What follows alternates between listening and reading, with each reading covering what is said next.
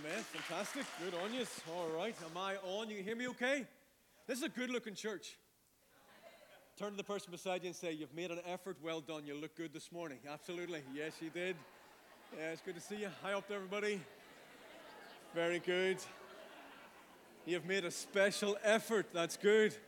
Well, as Mara said, my name is Brian Somerville. I am a pastor with Christian Churches Ireland. And what that means is that I get to work with a group of about 40 to 50 churches, and I spent my time now crisscrossing all across the north and the south and the east and west of the island, helping churches and just giving everybody a little shove on. How good is that? Is that awesome? And Judith, my wife, is with me today. Please give her a huge round of applause.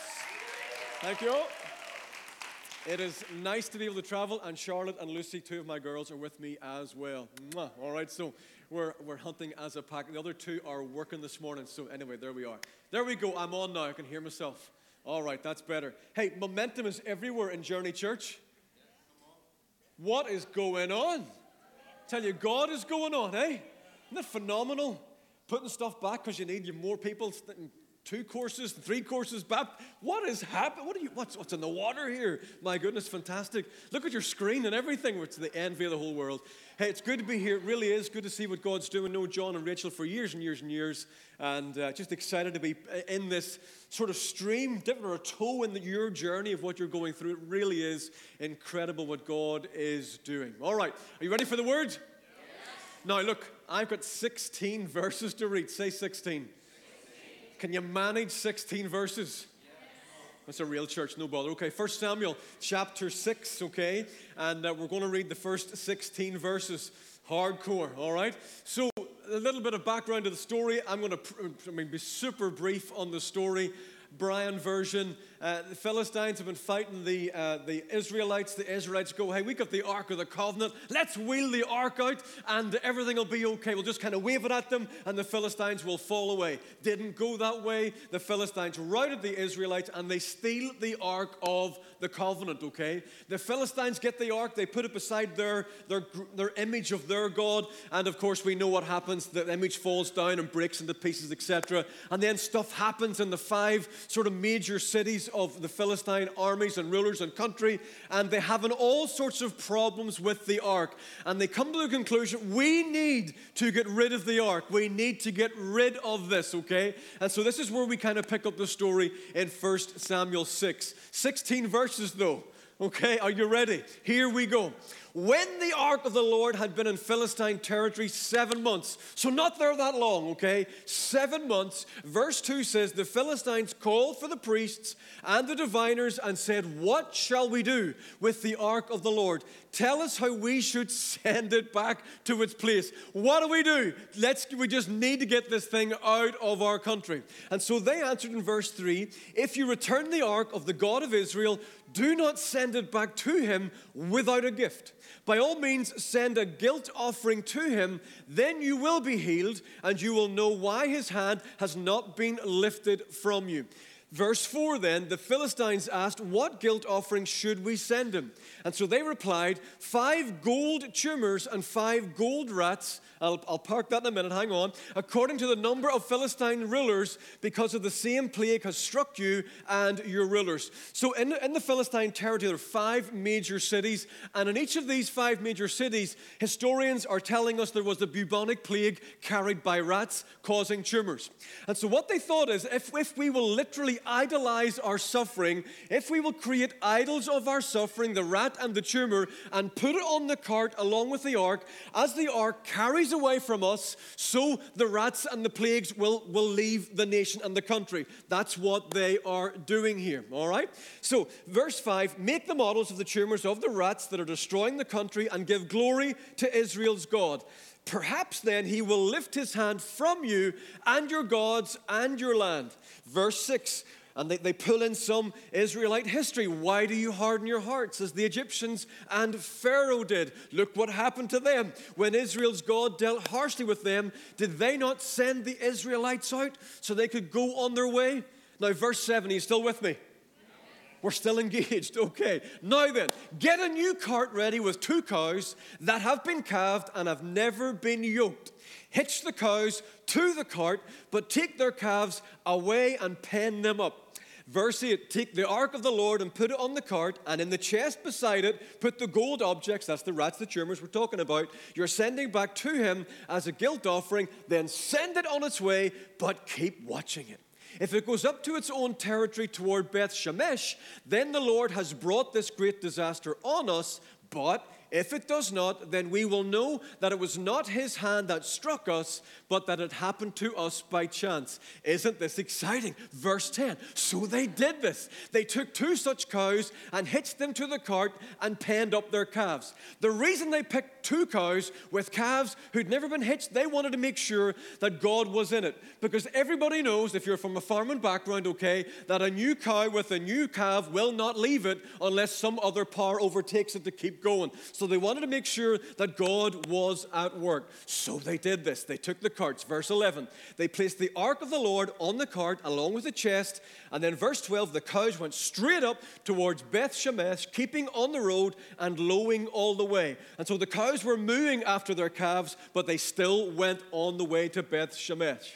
As the rulers of the Philistines followed them as far as the border of Beth Shemesh, verse 13, now the people were harvesting their wheat in the valley, and when they looked up and saw the ark, they rejoiced at the sight. The cart came to the field of Joshua of Beth Shemesh, and there it stopped beside a large rock. And then the people went to town. They chopped up the wood of the cart, sacrificed the cows as a burnt offering to the Lord.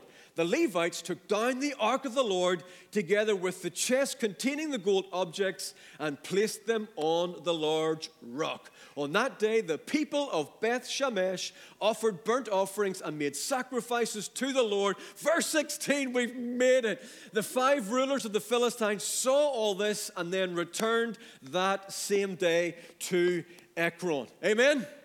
Don't you love the word of God? You're dismissed. You can go home. Okay, that's long enough. Then we'll just pray for a second. Father, we're already marveling at all of the ways you have been building and challenging and moving in this service. Lord, from connecting in the car park to hanging out, sort of chatting before the service starts, and then incredible worship, and faith is rising and growing, and all things are possible. You're on the move. There's a miracle in the house. Lord, stuff is happening in the room. And now we come to gather around your word. And one thing we want to happen here, Lord, if we may ask of you, is that would your word collide with your spirit? So that the word of God collides with the Spirit of God to establish something of the kingdom of God within us that was not there before we came to church. And so, Father, the result is that we leave this room with more of God, with more of Jesus, and more of His reality than we've had all week. And so, Father, we pray, give us the ears to hear, the attention span, Lord, to lean in and to discern what it is through all of the words that we'll hear that you just want me to specifically hear from you today. And we ask it all in Jesus' name. All of Journey said, Amen.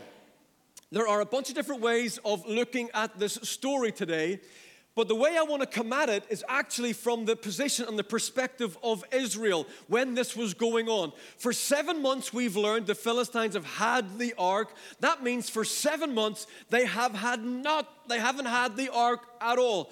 There has been this huge God-shaped space in their life. How many people know what it's like to lose a thing? Come on, hands up. We all know what it's like to lose a thing, okay? A large number of years ago, Judith's mum unfortunately passed away when she was around 16, 17 years of age.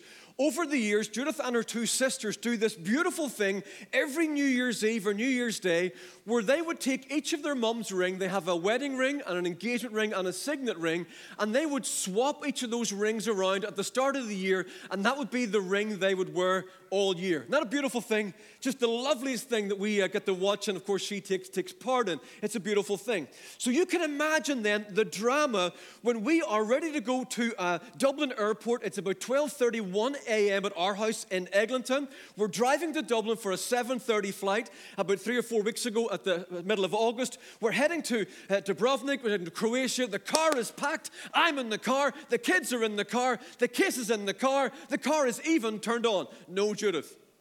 No Judith to be found at all, okay? And we're waiting, and because it's late, I wasn't going to toot the horn, obviously. I'm a man of taste and decorum, and I wasn't going to do that. And so next thing, we're just waiting, and we're tapping, you know. Judith comes down out of the house, opens the front door. I can't find my mom's ring.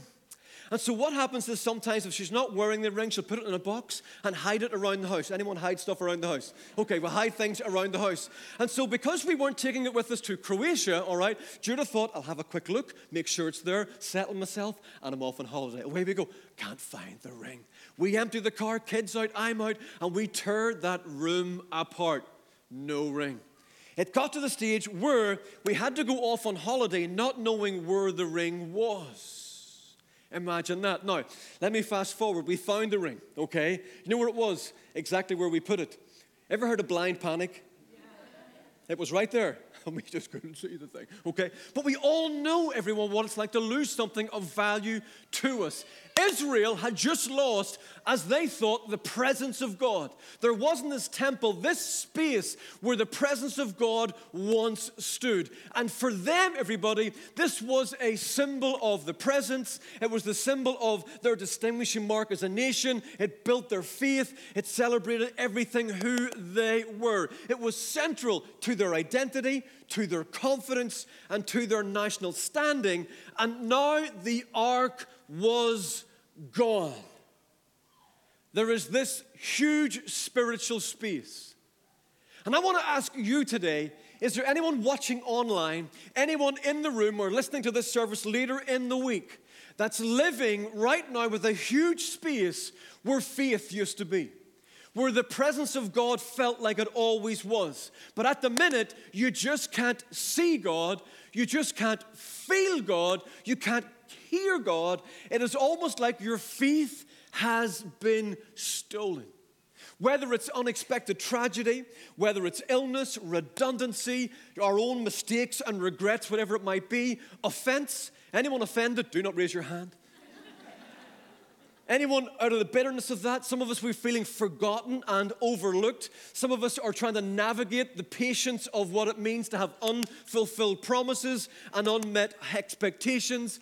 And as hard as those things are to say to you, they're harder to receive in life, but they are coming to you. And the problem with all of these things is they can try to silence your song. They can try to snuff out your dream, to try to steal your vision, to smother your hope. And taking that all together, what they try to do is to erase the reality of God in your life. Is anyone in the room going through a thing or in the middle of a season where the reality of God is slowly being rubbed out? Well, what if this morning we would consider that to the Holy Spirit is just to have enough power to fan into flame a flicker of faith within your spirit. Just as the Philistines sent the ark of the Lord back, I believe this for some of you in the room, that God is bringing it back to you this morning. God is bringing it back. There is somewhere in your faith horizon, when you look up this morning, you can see an image of a cart, whatever that is for you, and it's coming across the horizon to you, and I believe with all of my strength today, God is bringing it back to you. Let me give you 3 things before he brings it back. There's always 3. 3 things that will help us navigate, understand, interpret, apply what it is we're going through. And there's 3 things about the enemy that are important that I want to bring to our world. The first thing is this, everybody. It is important to know your enemy. Amen? It's important to know your enemy. And I heard this quote recently. A wise man gets more use from his enemies than a fool from his friends. What a line. And when we're up to it, when we get an understanding of how the enemy operates, okay, we become more clued in as to how to respond. In our text today, who is the enemy? Excellent, Philistines. What's important for you to know is the Philistines are also your enemy too. They are your enemy and they are my enemy as well. And what's important is that they try to come after everything you carry. And everything that they do, it's really important for us to understand. They are divided into 3 battalions, the enemy that comes after you. So there's 3 battalions of Philistines, and Paul tells us what those battalions are. He says in Ephesians 2:1-3, he says, "As for you, you were dead in your transgressions and sins in which you used to live when you followed the ways of this world." Battalion number 1, the world. "And of the ruler of the kingdom of the air, the spirit who is at now in work in those who are disobedient." That's battalion number 2, the devil. And then number 3, all of us were at one time gratifying the cravings of our flesh and following our desires and thoughts. That is battalion number 3, the flesh. The world, the devil, and the flesh. Some of you will have heard that terminology, of course. Here's how they work. Here's what they do. The world distorts reality. Okay? It distorts it. And in the world today, society calls it post-truth. We're living in a post-truth. Imagine that. Living in post-truth. Okay? It distorts reality. The devil derails reality. And he takes your life and he tries to push it in a way that is away in the opposite direction from Jesus. He is the liar, he is the accuser, he is the tempter and the destroyer. Amen? And then there's the flesh, and what the flesh does, he disrupts our reality, whereby our old nature gets in the way of us. Have you ever heard anybody tell you that you are your own worst? Yes, you are. I am my own worst enemy. I proved it to my kids a few Christmases ago. We went to the bowling alley up in Derry, Londonderry. I remembered up north. And I thought, you know, one of those like things, the bell ding, hammer job. I thought, I will show my fantastic strength to the children. Christmas time, packed. I mean, rammers to the door. You couldn't, you're walking around like that there, it's packed out. Stand aside, children, get your phones out, put this on YouTube. It'll be something you've never seen before. We were there with our friends, Gary and Sarah. We were having a good time, whatever. Stand back, told my coat, rolled up my sleeve, put the money in, brace yourself, everybody. Lifted the hammer as you do. I even got off the ground. I hit it that hard, like I jumped. I was like, bang, okay? It was fantastic. And I whacked the thing, ding, hit the bell. Oh, yes.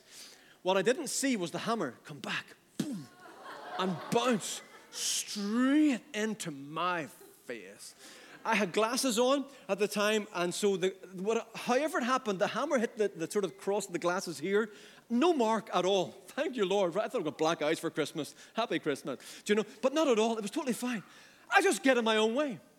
How many of us get in our own way? So the world distorts, the devil derails, and the flesh disrupts. Now, they all have unique little sort of approaches, and they all work together. And here's how they work together. Can you all see that tin of Coke, that Coke Zero over here? It's lovely. Let me pull it forward.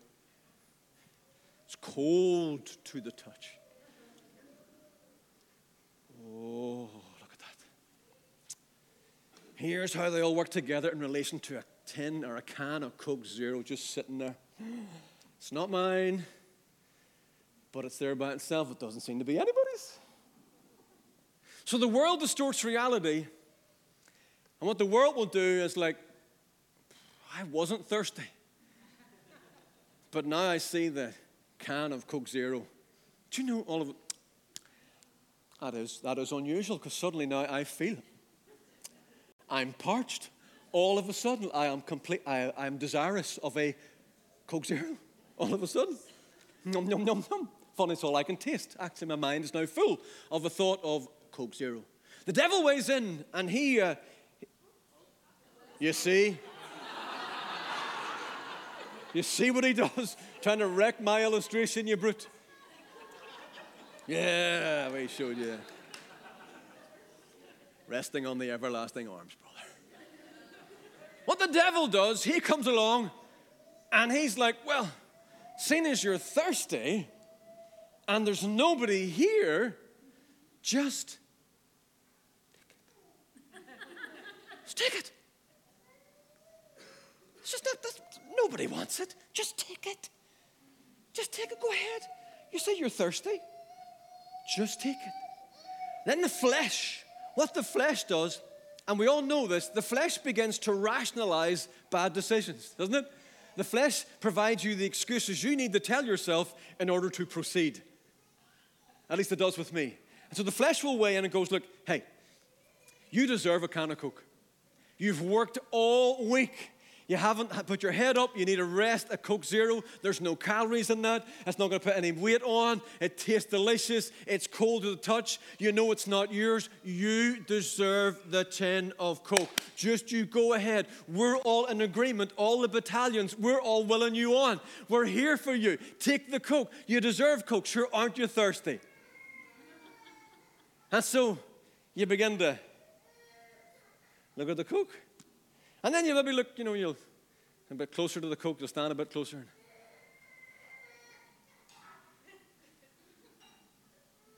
And maybe you'll look.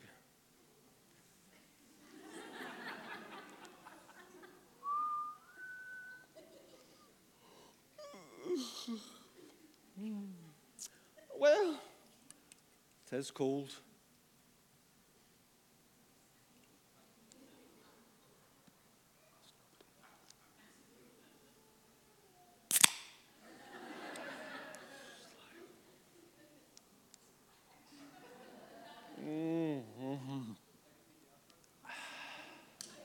It's be all over TV. It'll go viral. And you'd think the world, the devil and the flesh would go, hey, well done, see you next time. Oh, no. That's only half the thing that they get up to. Oh, they're back in. They are back in because the world starts going, did you steal that Coke? Because it lives with double standards. Did you steal that Coke? You say, well, it's not mine. Well, I suppose I did. The devil lands in. Did you steal that Coke? Well, I did. What does that make you? You're a thief. So he starts to accuse you. See, that's how he works. He'll tempt you to drink the thing, and once you drink it, he'll call you a thief for drinking it.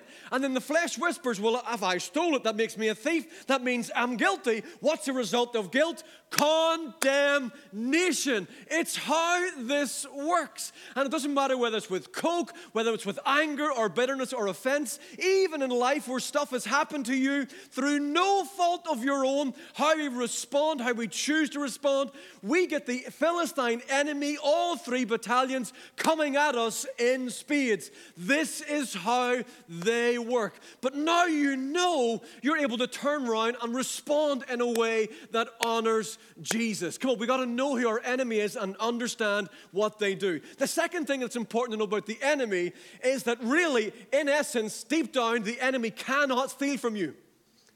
Amen? Up at the top.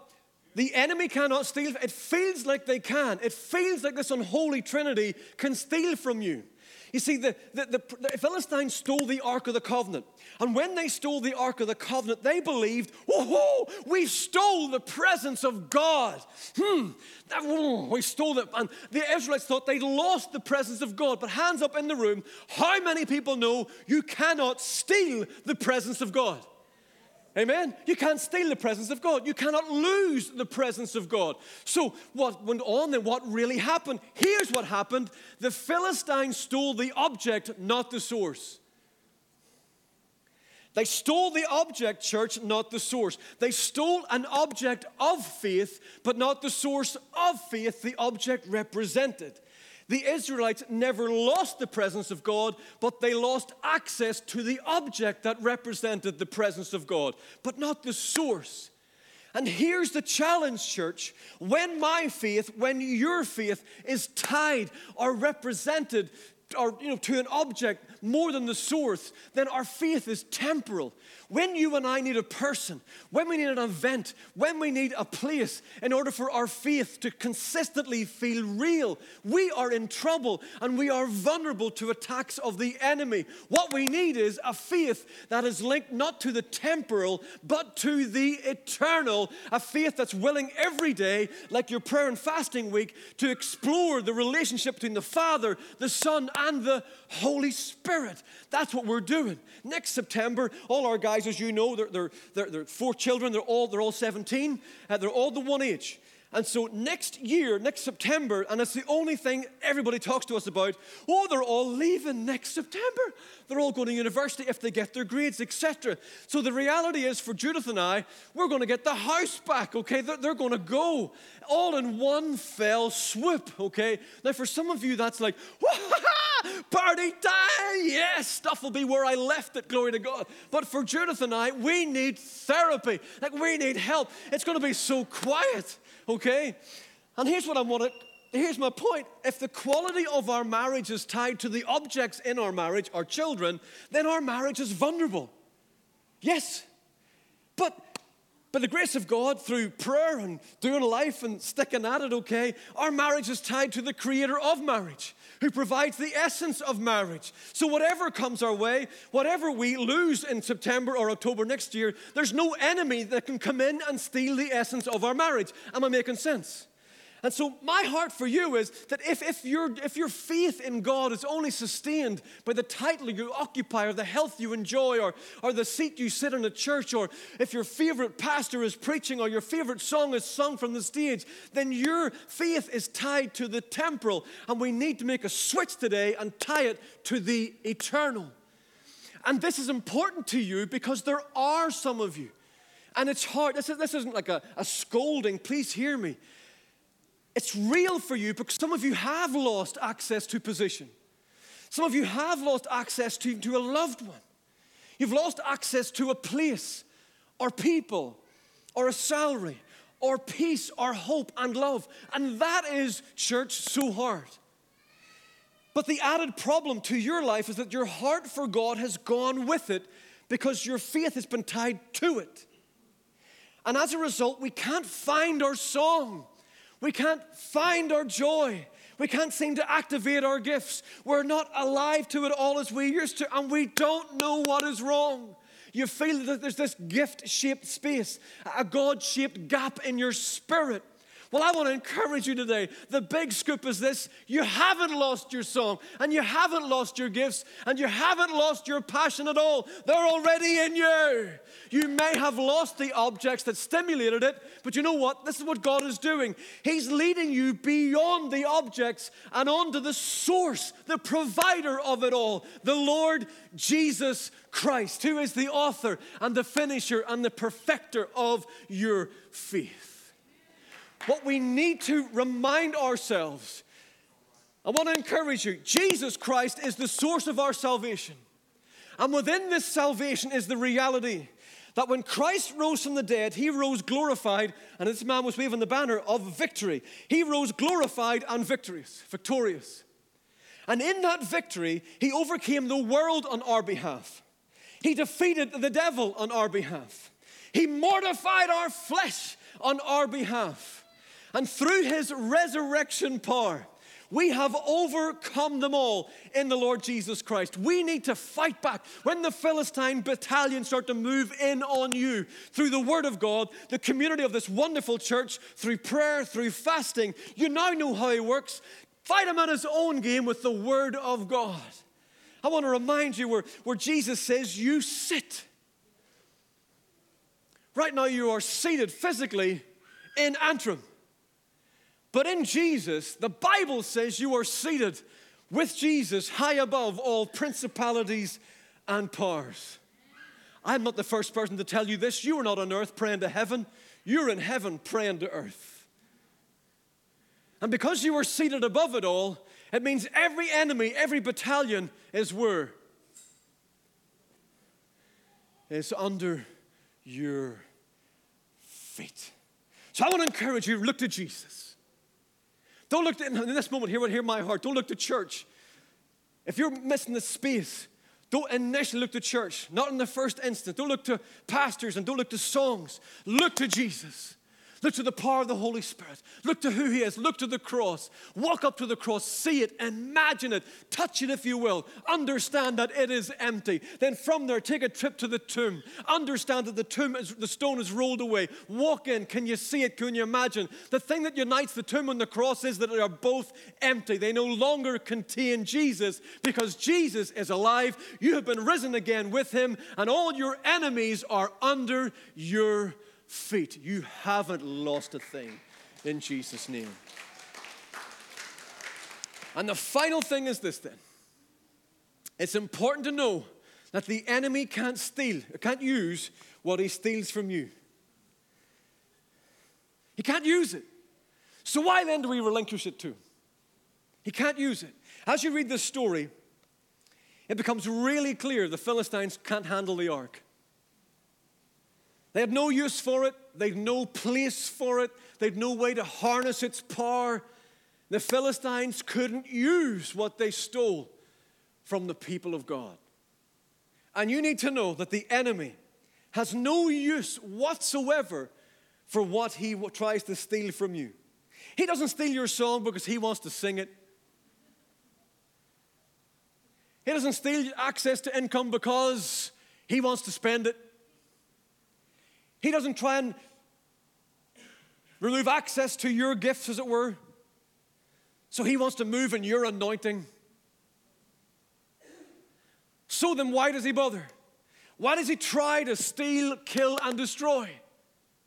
We get a little hint in 1 Samuel 6, verses 13 to 16. I'm not going to read it all. But remember the part of the story where the guys are harvesting the wheat. And they see the ark coming back, and they are elated. They're overjoyed. In an instant, they chop up the cart.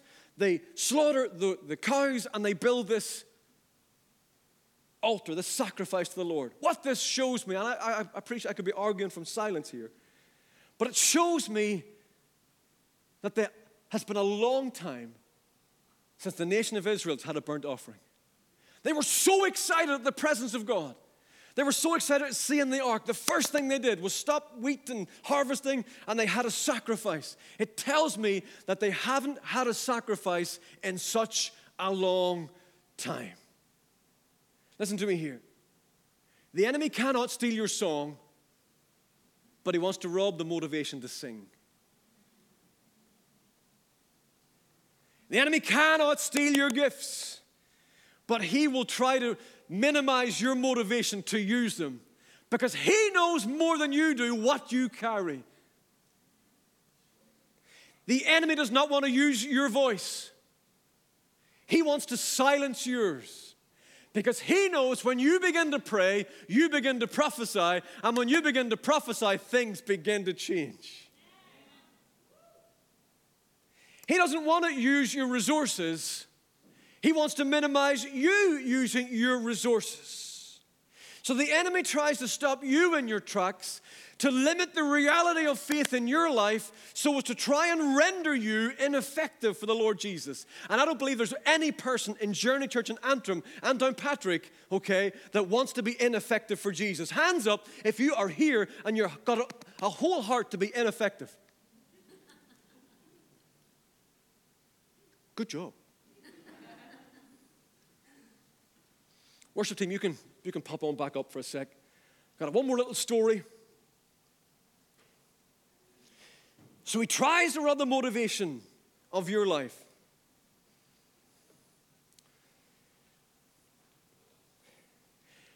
I said earlier that we headed off on holiday to Dubrovnik, Croatia. Anyone been to Croatia? Oh, it's nice. If you haven't been, go and have a wee dander. Have a wee dander around. It's on the outside. It is beautiful. Game of Thrones, church. Never seen Game of Thrones of the devil, but apparently it was filmed there. More of the Lord of the Rings man myself. Thank you. Now, when you go to Croatia, Dubrovnik's where we were, they don't use zebra crossings like we do here. When you're in Antrim, or at least certainly in Eglinton where we are, when you walk up to the general vicinity of a zebra crossing, what happens? The cars, they see you. Maybe you get a wee finger wave from the steering wheel. We move on. All very pleasant, all very cordial, all very us. Okay? Not so in Dubrovnik, we found out. We were playing hokey cokey with the zebra crossings in Dubrovnik. When you walk up to the zebra crossing, the traffic does not stop. It moves on for dear life. What we learned was that the minute you put a foot on, the traffic begins to slow. But until you keep walking across, they will not commit to stopping. Okay? It takes 2.5 days for you to figure this out. So for 2.5 days, this is how my family, myself included, tried to cross a road.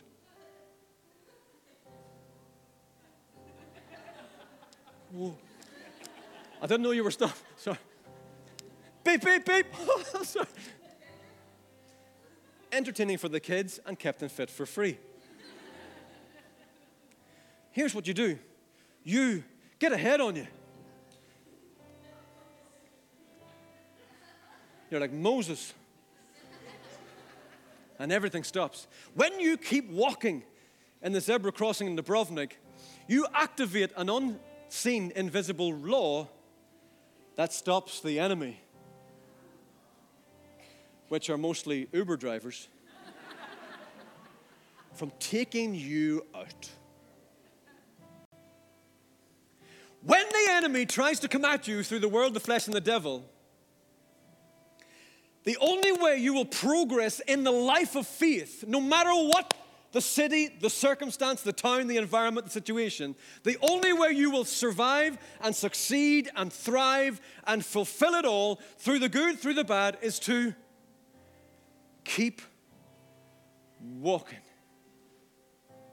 In a moment, if I may, I don't know all the cultural touchstones of Journey, but I want to get you ready because I'm going to invite you to, for anybody this is applicable to walk this morning. I think of, and I'm nearly done, I promise, thank you for your attention. I think of the like of Abraham and Lot. They fell out, remember they fell out. And they went their separate ways. And then you have this very interesting moment where the Lord turns up to Abraham and he says, Abraham, I want you to look up and see the stars in the sky and all of that, and sand on the sea, on the shore, sand on the ground, all of that stuff. And then he says to Abraham, I need you to get up and walk. What had happened was that the two boys had fallen out. Abraham had kind of lost his sense of vision. He hadn't lost it at all, but he'd lost his sense of vision and purpose. And what God was doing, he says, what I want you to do is to get up. I want you to look around, see, connect to the vision, connect to the call of God in your life. And then what I need you to do is to go and walk. I think of Elijah. And so after the story of the Baals, where he has this tremendous victory over the powers of darkness, Jezebel hears about it, and she declares this kind of, this death threat over Elijah, and Elijah runs into the field, away, far away. He suddenly lost sight of the presence of God, the call of God, the power of God, even though 24 hours before, God did something incredible through him, but he's lost it. He feels he's lost it. What happens next? The presence of God, the angel of the Lord, a theophany of Jesus, turns up to him, nudges him and says, hey, big man, here's some food, here's some drink, take some rest, but what I want you to do now is to go on a walk. And he walked for 40 days to Mount Horeb. Finally, I think of Peter and the disciples in John chapter 21, who, although they'd seen Jesus, and in the mystery and the wonder of it all, they'd lost something. Well, Brian, how do you know they've lost something? Well, because they've returned to their old job. They've returned to their old life, how they used to live. They're not, well, I'm going fishing, he says. So they all go fishing. Peter, of course, denies Jesus 3 times, and he's lost something. He's lost something of that, that moment where he promised Jesus, I'll never deny you. All may run, but I will stay. He remembers this is going on in his head, round and round, that he's lost something. He's let Jesus down. Anyone ever let Jesus down this morning? Come on. Don't you lie to me. We all, come on. What does Jesus do? Brothers, have you caught any fish? No, we haven't caught a thing. Throw the net over to the right-hand side. Isn't Jesus amazing? Reminds Peter of the story of the miraculous catch of fish. It is the Lord, John says. Peter says, is it? He gets the coat off, into the water, bang, straight onto the sea. Meets Jesus. What does Jesus do?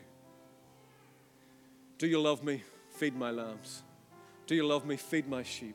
Do you love me? Look after my lambs. What's he doing? For as many times as Peter denied him, Jesus restored him. And then on the day of Pentecost, they were filled with the Spirit, and they were sent on the greatest walk that is still moving across the earth today. My point is this. When we get a sense of losing something, we need the presence of God to come to us to bring it back, to keep walking. Because when we keep walking, we act the invisible law of faith over our lives that minimizes, if not eradicates, everything the enemy tries to do. So here's my challenge. Everybody, would you want to get to your feet for me a little bit this morning? Let's all rise to our feet for a second. Here's what I want to do, and conscious of time, but I want to give you an opportunity to walk, an opportunity to respond. We're not going to so much have a huge prayer line of a prayer team and like that, but what I would mind, if you wouldn't mind, what I'd like to do, I'm going to count to 3. And if there's any part of this conversation that you can relate to, says, you know what, that's me, I want you to activate your walk. Like Abraham, like Elijah, like Peter. Because I believe this morning for some of you, God's bringing it back. God's bringing back that sense of passion, that sense of song, that sense of gift, that sense of calling. We were discovering today, you know what, I didn't really lose it, but the enemy's been having a day. Now, I'm a man. So whenever anybody comes to church and they say, would you want to come forward, I think a couple of things almost immediately. Number 1, what if I'm the only one? And number 2, everybody else will know. And number 2, we already know. Amen? And number 1, who cares? Jesus died for the one. He rose for the one, and He'll come back for the one. So how we're going to do it, I'm going to ask you all to bow your heads, close your eyes, just to honor those who may want to respond. I'm going to count to 3, and on 3, I want to invite you to come up. Now, we've got limited room at the front, so we've got some space either side. It'll be super quick. What I want is to come forward. I'm going to pray a general, faith-filled prayer, I hope. Then we'll go back to our seats. We'll have a song, and whoever's going to close is going to close. So it won't be protracted, won't be long. It won't take forever, I promise. But I just want to, the reason I'm doing it, everyone, is to activate the faith of walking. Is to come out of where we are physically and walk into a new place of faith in the Lord. That's why I'm doing it. So if you want to come, you know what? I'm going to count to 3, and if you want to grab the hand of the person who's brought you or with you, come in a couple, you want to come as a family, then by all means, come ahead really quickly. And if you come up the middle aisle, fan out right to the sides. But 1, 2, 3, just come on out where you are. We're going to pray for you as you are. Just come on, everybody. Anybody wants to, and we have time for the guys in the balcony, come up, your seats, that's fantastic. Just come down from where you are. Beautiful. Take your time, that's lovely. Just come on out this side here. That's super. That's lovely. That's great. No, okay, that's wee space there. Look, that's brilliant. And if you guys want to just even file over to your right-hand side, that'll be lovely too. Fantastic. Hey, look at all the faith in the room. Thank you, Jesus. All right. Just keep coming. I'm just again conscious of the moment, and so for all of us in the room, if you're comfortable with this, why don't you pop your hands in this open posture before you? I like to think of it as 2 things. It's a moment of surrender, a moment of emptying. We've had that 2 words this morning already. Superb. We've got to let stuff go. Come on, who hurt you? Let that go. The labels, we're going to let that go. The pain, we're letting that go. Come on. The offense, I know you were in the right, they were in the wrong. But listen to me, let it go. Your vindication will come. We're going to let that go. We're going to surrender. We're going to surrender everything. The unmet expectations, the unfulfilled promises as yet, we're letting all of that go right now in Jesus' name. Come on. We're letting it go. We're not going to pick it up. We're letting it go. I know it's hard. It's easy for me to say. I know. But come on, in Jesus' name. Lord, we're letting that go. Now, the second thing is of an open-handed posture. It's a sign of willingness to receive. And so, Father, I want to pray today that in the name of Jesus, through your Holy Spirit, what the enemy has tried to steal, Lord, you're bringing back. Come on, somebody. What the enemy is trying to steal, Lord, you are bringing back in Jesus' name.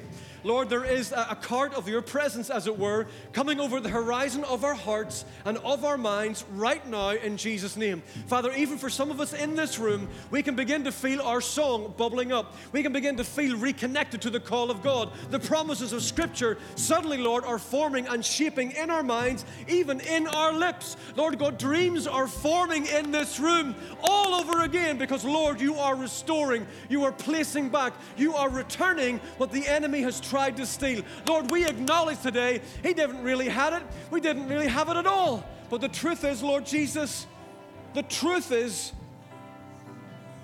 it felt like it was gone. It felt like it was over. It felt like the dream had died.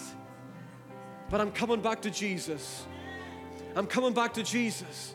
Jesus is the author of my faith. Jesus is the finisher of my faith. Jesus is the Lord of my faith. And for everyone in the room, and especially these guys at the front, I want you to do this for me in your mind's eye. I want you to crown Jesus King all over again. Not the dream, not the promise, not the hurt, not the person, not the place, not your favorite seat, not your favorite song, not your favorite preacher, not even your favorite Bible verse, not the thing you lost, not the thing that you think is away, not your gift, not your anointing, not your calling, all of that, forget it. I want you to crown Jesus King. Of course, we have a new king. We've yet to have his coronation. But why don't you have a personal coronation moment with Jesus? And so, Father, I pray, Lord, in the mighty, victorious, loving, restoring name of the Lord Jesus. And for every person in this room, for those, Lord, who have faith, Lord, to come up and receive and be restored, I pray, God, that you would seal in everything that you've done here today.